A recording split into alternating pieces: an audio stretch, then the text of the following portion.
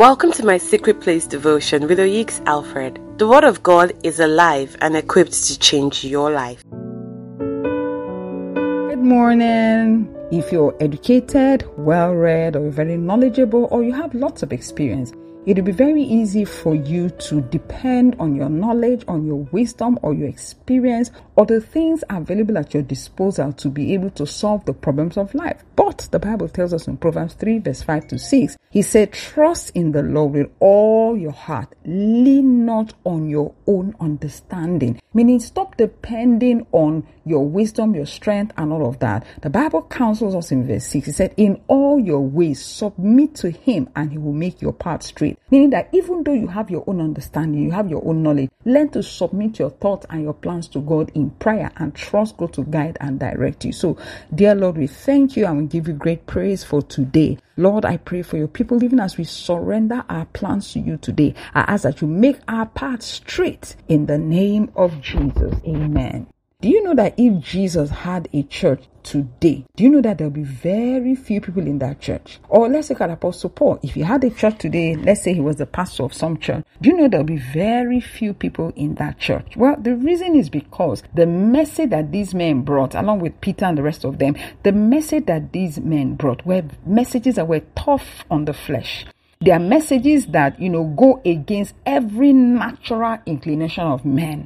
There are things that go against the things that men love, the default mode of men. Those are the kind of things that Jesus taught his disciples to do. He says, if somebody slaps you on one cheek, he said, turn the other cheek and allow yourself to be slapped again. Who is going to tolerate that kind of message? But those are the kind of things that Jesus promoted. He said, when you want to give an offering, make sure that the left hand doesn't see what the right hand is doing when you're giving alms. Who wants to do that? Everybody wants to blow their trumpet and get the whole world to know that they are the ones that gave this X amount to an orphanage, who gave this poor person this house, who helped this person get a job. That's a natural inclination of man. But Jesus is saying, in my kingdom, it is the other way around. You cannot be seen. And so on and so forth. So Jesus would have had a very small church because nobody would like the kind of message that Jesus was bringing. He was bringing a revolutionary message, something that the Pharisees and all these people didn't talk about.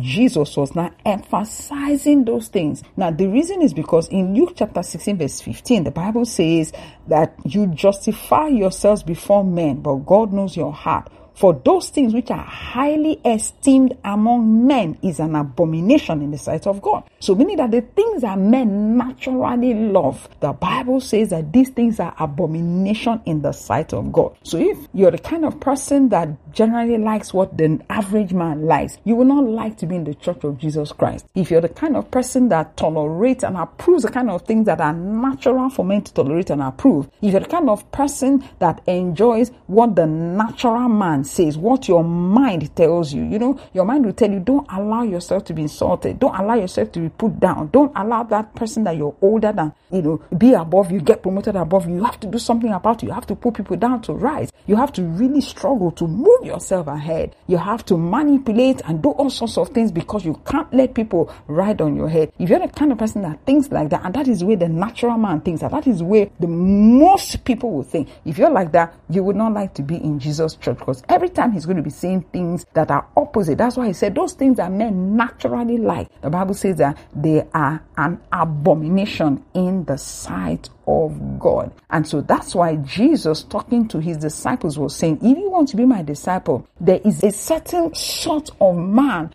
or a certain crop of people you must be. So in Luke 9:24, he says, if you try to hang on to your life, you will lose it. But if you give up your life for my sake, you will save it. What kind of pastor is this? How is he telling us that if you hang on to your life, you're going to lose it? Because the natural man wants to hear you should hang on to your life. The natural and default mode of man is to preserve themselves, preserve their lives. But this is Pastor Jesus saying something absolutely different. Actually, this saying is repeated so many times in the Bible, so you can't even just ignore it and pretend it's not there. If you read the same Luke chapter 17:33, Jesus repeats the same thing. Matthew 10:39, Jesus Jesus says the same thing. Matthew 16:25, he repeats the same thing. Mark 8:35, the same thing is there. John 12:25, the same message is there. Meaning that it's not something you can ignore. So Jesus is saying the crop of men that are going to be called disciples are the crop of men that are willing to lose their lives for the sake of Jesus. The truth is that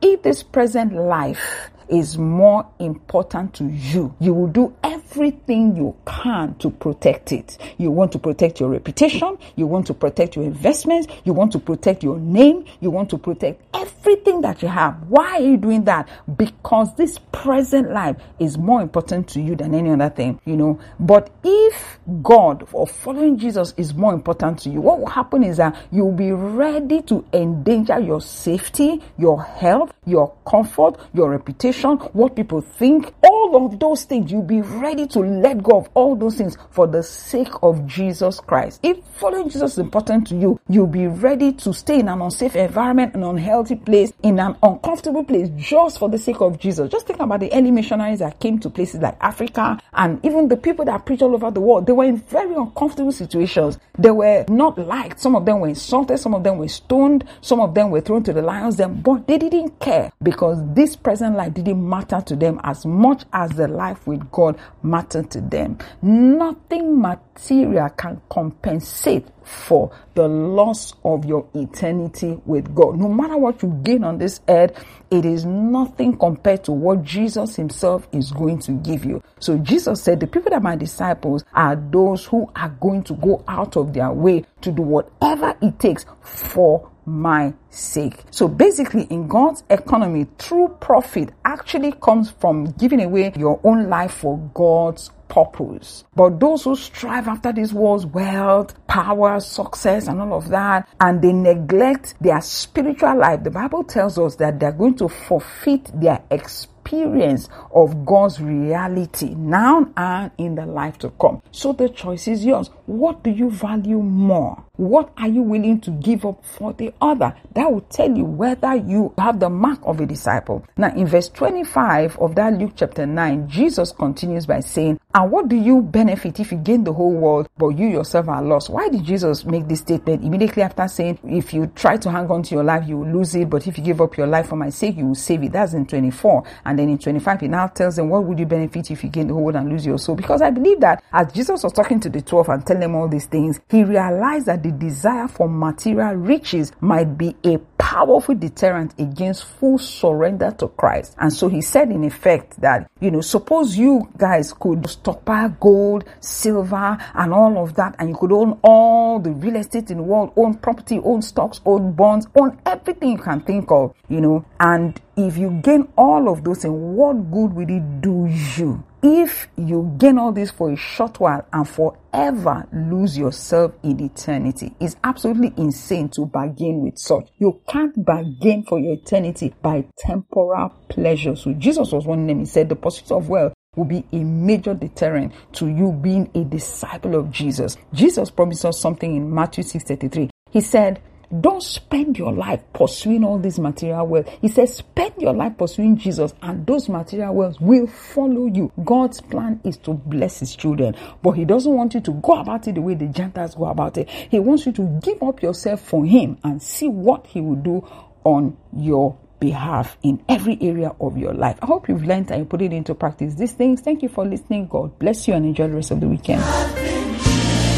For other life-changing messages, you can now download the app Rev Oyik Speaks from Play Store for Android phone users or Apple Store for iOS users. You can also follow us on Instagram, YouTube, and Telegram, all on the handle Oyik Alfred.